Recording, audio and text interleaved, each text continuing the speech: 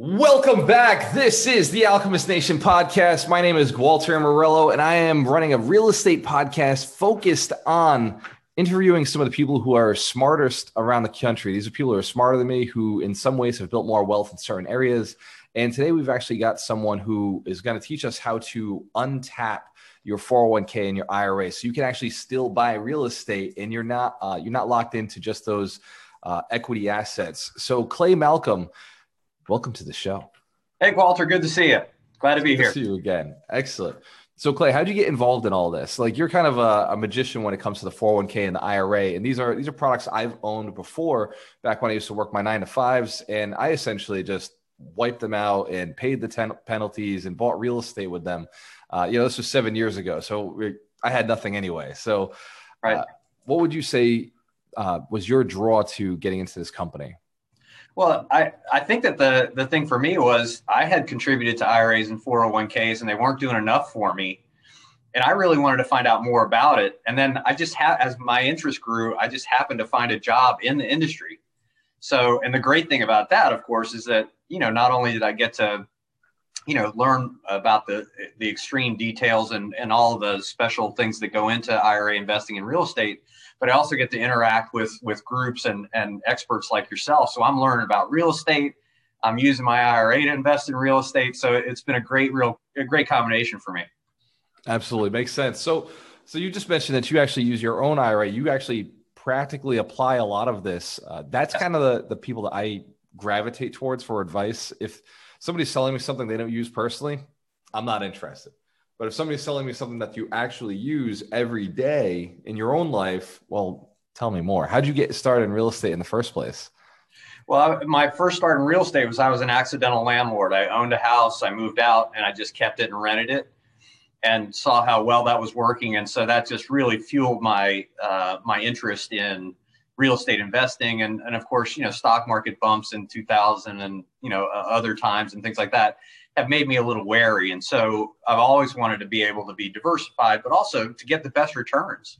I'm putting this money into a tax advantaged account that can grow faster maybe than my personal money because of the tax advantages. So I got to find the thing that makes that money the most money. Right. And so that's really how I kind of got there. That's pretty cool. So accidental landlord, what state or what city did you start out in? Where do you live right now? Denver, Colorado. Yep. Awesome. So what'd you buy? Was it a condo, a single family? I now have 2 single family holds there. And now I'm in Atlanta looking for things in Atlanta. No kidding. Atlanta, Georgia? Yes. No kidding. All right. So you're like me. You traveled the country a little bit, seeing where you like. So 2 single families in Denver. Those are not cheap anymore. No. When did you pick those up? One of them was quite a while ago. So I think I bought it in 2001. And then the other one I bought, it's tripled in value. And then the other one I bought, I think 7 years ago, which was also right at the beginning of a nice surge. So I hit 2 of them. That's awesome. That is, and single families are an appreciation play. So when you buy them at the right timing, it could change your life. Absolutely change your life. And I'll tell you one other thing too, Walter. So my IRA, when I purchased my first rental property in my IRA, it was in Kansas City, which also was an up and coming market. So keep my fingers crossed that the luck keeps up. I love that. So do you still own that one in Kansas City, or is that one you've let go? I let go of that one and moved on to some other stuff. I've actually done quite a bit of things in my IRA with real estate. So I've made loans to fix and flippers, some land speculation, a number of things. So it leads me into my next question, which is, did you pay taxes when you sold that house in Kansas City? Did you get a gain, and did you pay taxes on it? Yes, I got gains, no taxes. And that's because it all rolls back into the 401k IRA. Correct. So in contrast to the strategy that some people use, which is, hey, I'm just going to get rid of all these accounts that I've contributed to and move that money to where I have total control of it instantaneously and it's in my personal world, which is, I get that strategy. But in contrast to that, what's happening here is the IRA, that money is still in the IRA, even though it's being dispersed to purchase the property and to pay for insurance and taxes and all that kind of stuff that we know we need to do. that money is still considered to be in the sphere of the IRA. So it's tax protected. So that when those returns, the profits come back, they come back and they're not taxed. And that means that they can compound faster, right? So all of the proceeds from that real estate deal came right back. So I had more money to invest in the next thing. So that compounding effect is really one of the things that a lot of financial advisors will tell you. That's one of the great things about the account. I mean, today you and I are talking about basic knowledge of that this money is active. It doesn't have to be distributed. You don't have to take the tax hit in order to get it engaged in real estate investment. So that's really how, you and I talked about this topic. But the idea is that there is some contrast to different strategies when you think about how do I want to engage this money in real estate. Yeah, I definitely want to dive into that. We've got about probably 20 minutes left on our call, so we are definitely going into the details on this. And Clay, so far I'm impressed. You've gotten some real estate deals done. You've done it in the IRA. So not only are you just talking theory with us, you actually have done and accomplished some of these activities. So before we dive into it, Clay, if somebody did want to reach out to you and get your contact information, I'm going to ask for that at the end. I have a virtual assistant who comes in and ties all this in. So he just listens to like the first 5 minutes and the last 5 minutes. So I want to make sure that we have access and don't let me forget to bring that in. Before we go back into the details of the IRA and 401k, is this a self-directed? Is this I'm trying to think of another EQRP or what is this product actually called? Well, this is a great question because the vocabulary can be really confusing for folks. Right. So let me start in the IRA world. The term self-directed IRA it's not a legal distinction. It's not an account type. It's actually just a descriptive term. And all it really indicates is that the IRA holder is going to have some sort of choices in terms of what the account buys. So Schwab and Fidelity and those guys, they have self-directed IRAs, but what it means is that you get to pick from 10 mutual funds or this set of stocks. So I think I was in one of those once. Yeah, it didn't feel very empowering. Well, it gives you some latitude, but not very much, right? Right. And so really, what I think, if you're looking to be an IRA investor, you're looking for an IRA custodial entity or IRA provider that handles quote unquote alternatives and specifically real estate. And so there are companies like the one I work for that specialize in those alternative assets. So those are the things that we do the custody for.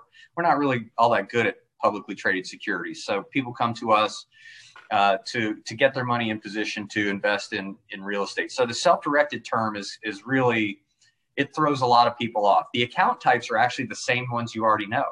Traditional IRA, Roth IRA, solo 401k. That's a little bit different animal. I'll talk about that in a second. But a SEP IRA is very popular for self-employed folks as well because the contribution limits are so high. And even your health savings account, your HSA, can be a real estate investor. It is an individual custodial account. And I see that some HSAs have a little bit less cash value. So people are actually partnering their IRA with their HSA on a deal so that both accounts get the benefit. So there's some really exciting stuff from a money management and tax perspective there. You know what you mentioned about the SEP is higher contribution factors, right? Like a Roth IRA does not make sense for me ever. Like at this point, maybe if I started now and I nailed it on a couple of phenomenal deals, maybe at some point a Roth could actually be useful for me because of the $5,000 contribution limit. Right. So what is the limit on a SEP? 57,000 this year. Yeah. So that's almost useful, right? So if I did that for a couple of years, I could probably do a flip with 57,000. That would be a start, right? And that would be a good way to get into having that tax shelter.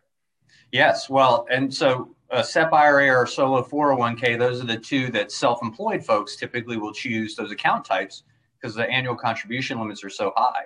Right. And the cool thing about the way that the rules are written now is that there's no restriction on traditional to Roth conversion. So one of the things that I see people do with their SEP IRA is they will make the maximum contribution.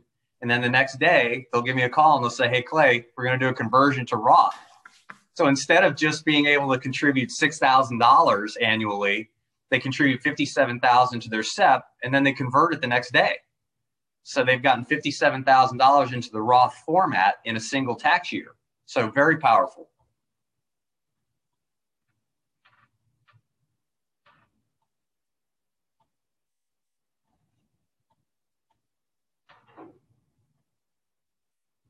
So Walter, you've frozen on me. I'm not quite sure where we are here.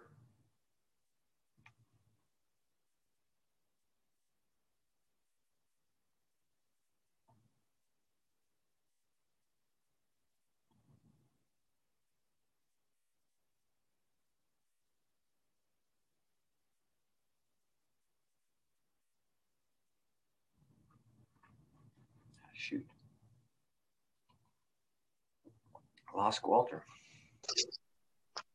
Clay, not sure what happened. It looks like I'm frozen on my computer, but my phone is not frozen. So, so still here with you, brother. What is the name of your company? That's what I was asking. Did you hear that question? Advanta IRA. And we are a nationwide self-directed IRA provider that handles alternative assets. We have account holders in every state, so no matter where you are, we can help you. And if all you need to do is just call us and ask us for information just to get, your bearings straight, please do that. We're happy to help. Okay, excellent. So, website to the company? Yep, it's advantaira.com. So ADVANTAIRA.com. Awesome. All right. So you said that there was some differences between some of the different accounts, and that you could talk a little bit about how to get those involved. Let's jump back into that section right before I ask you the question about the stamps. I apologize for throwing us off there. That's okay. You want to lead in with the question again? So I know where I am.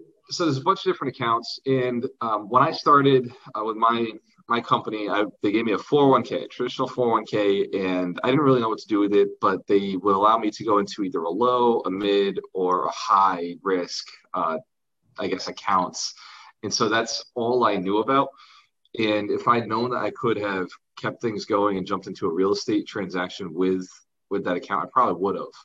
Right. So if I'm still working for a company and I've got, say, 40, 50,000 sitting in my 401k, can I use it as a down payment and it stays in the 401k, or does a deal have to be the full amount? Does it have to be the full dollar amount?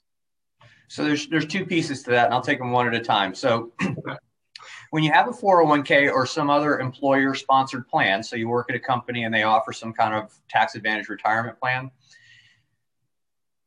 lots of times that money cannot be moved until you separate from employment.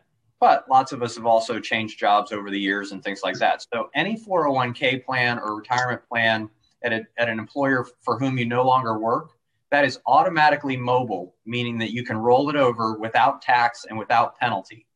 Typically, what you'll do is you roll it over into a traditional IRA. Now, there are some variations there. But understand that money can be moved, again, without tax and without penalty, just to a different custodian, and be put into position to invest in real estate. So if you are still employed at a particular place, a lot of times their 401k plan or their pension plan won't let that money out, but you can ask.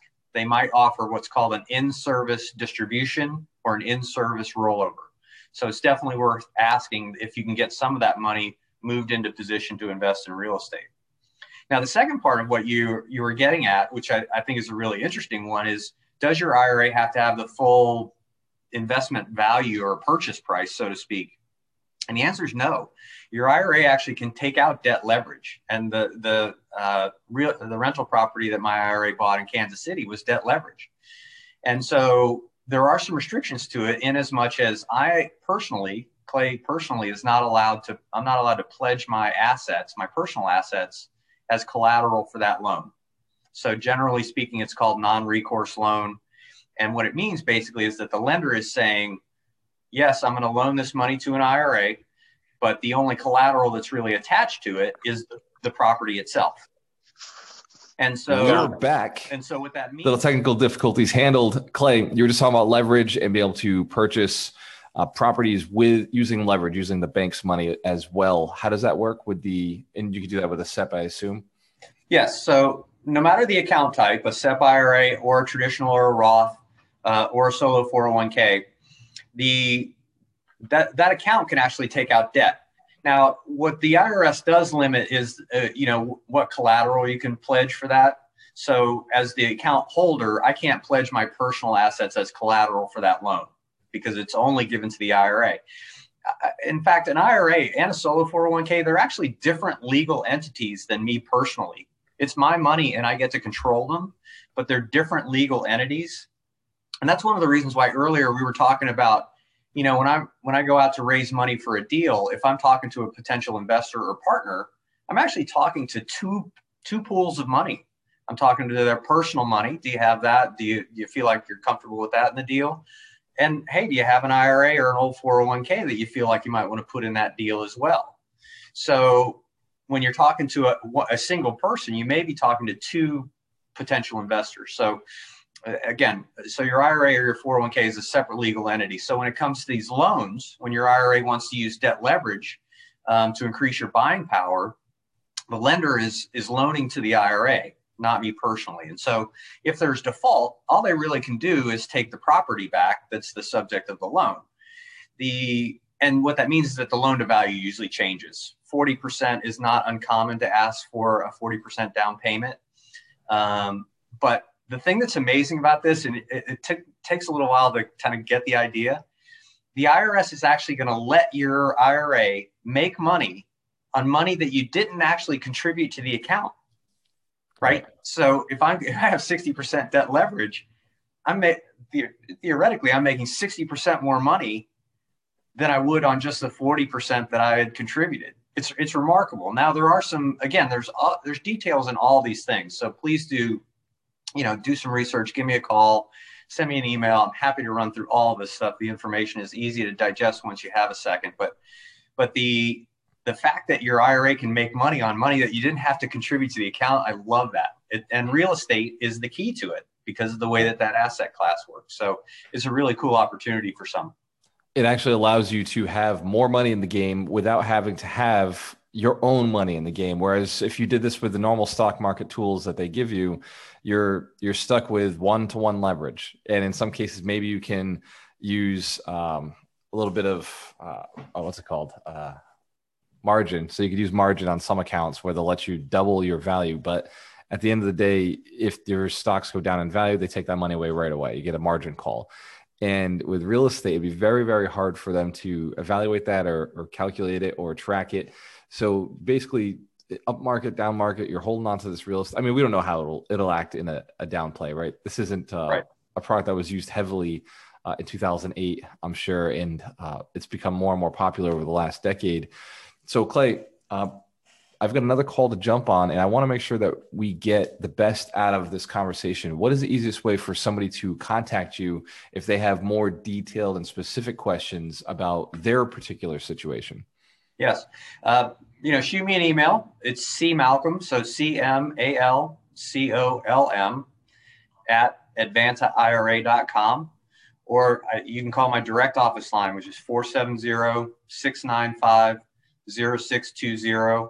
And like I say, whether you're starting from the very beginning or you're ready to jump on a deal, anywhere in between, just let's get you the information so that it starts to become part of your real estate investment vocabulary. Because I think the thing that I really want to convey is that an IRA or a solo 401k can be an active real estate investor. So let's put it into play.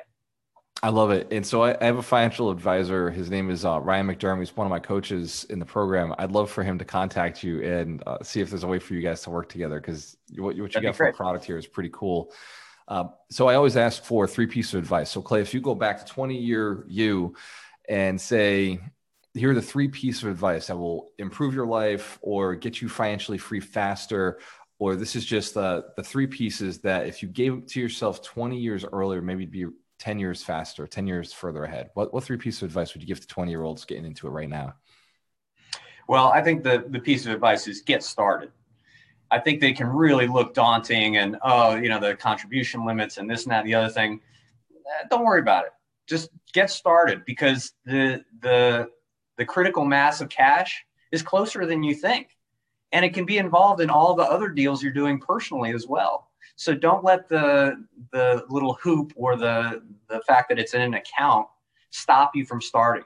Because, a Roth IRA that you start in your 20s, 30s, 40s can be producing tax-free income for you forever and for your heirs. I mean, it's remarkable. So it's a tax tool that they offer us. Let's use it.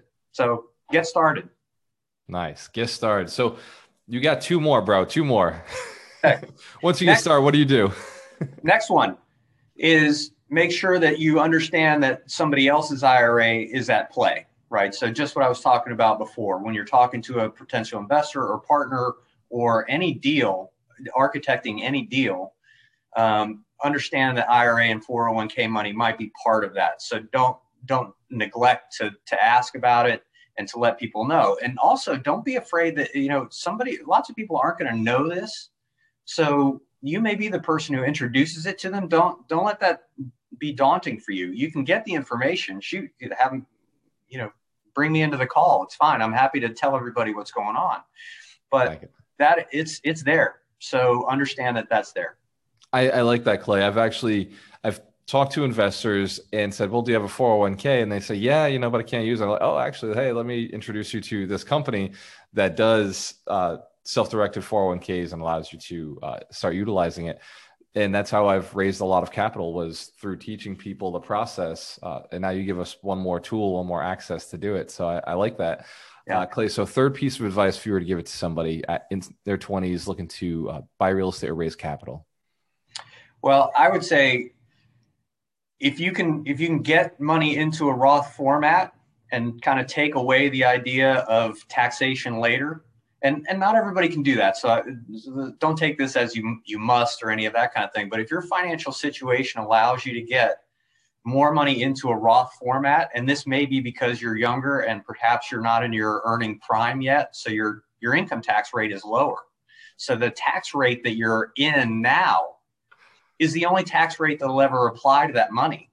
So whether it's because you're younger, or in some cases it's people just having in a particular place where their income tax rate level is lower, take advantage of that, because those times probably won't be occurring throughout your entire lifetime. So when you have that ability to get money and pay tax at a very low income tax rate or a low tax rate period, take advantage of it. It's such a powerful tool. Absolutely. And then invest in index funds that seem to be doing well early on in the beginning. When you only got a couple $100, just throw into something safe, throw into something that will compound, right? Well, right. I mean, so the strategy for somebody starting is a little bit different than somebody who has kind of a critical mass of cash. Right. So exactly right. When you get started, if it's, you might be saving $25 a week. Well, that needs to be treated a little bit differently than, $25,000 or $250,000. You mean my $25 a week's not going to buy me that piece of real estate, huh? Not right away. Not right away, but 2 or 3 years of that, and absolutely. Yeah. Awesome. Clay Malcolm, thank you so much, brother. One more time, your email address, somebody wants to reach out to you. You got it. It's cmalcolm, CMALCOLM at advantaira.com. Happy to talk to you. Thank you so much, Clay. I want to thank you for jumping on, giving us some of your knowledge. This is the Alchemist Nation podcast. You can find out more about us by going to GualterAmarillo.com. And if you want to join one of our free Saturdays, that's what Clay was talking about earlier. We do the 52 weeks to wealth. We teach you one wealth principle per week to help you move you forward. And that website link is GualterAmarillo.com/live, because you only get one life and you might as well live it to your best. Clay Malcolm, again, thank you so much for your time on the podcast today. We appreciate you. I will see you Saturday. Cheers to your success. When you have a choice, always work with the best.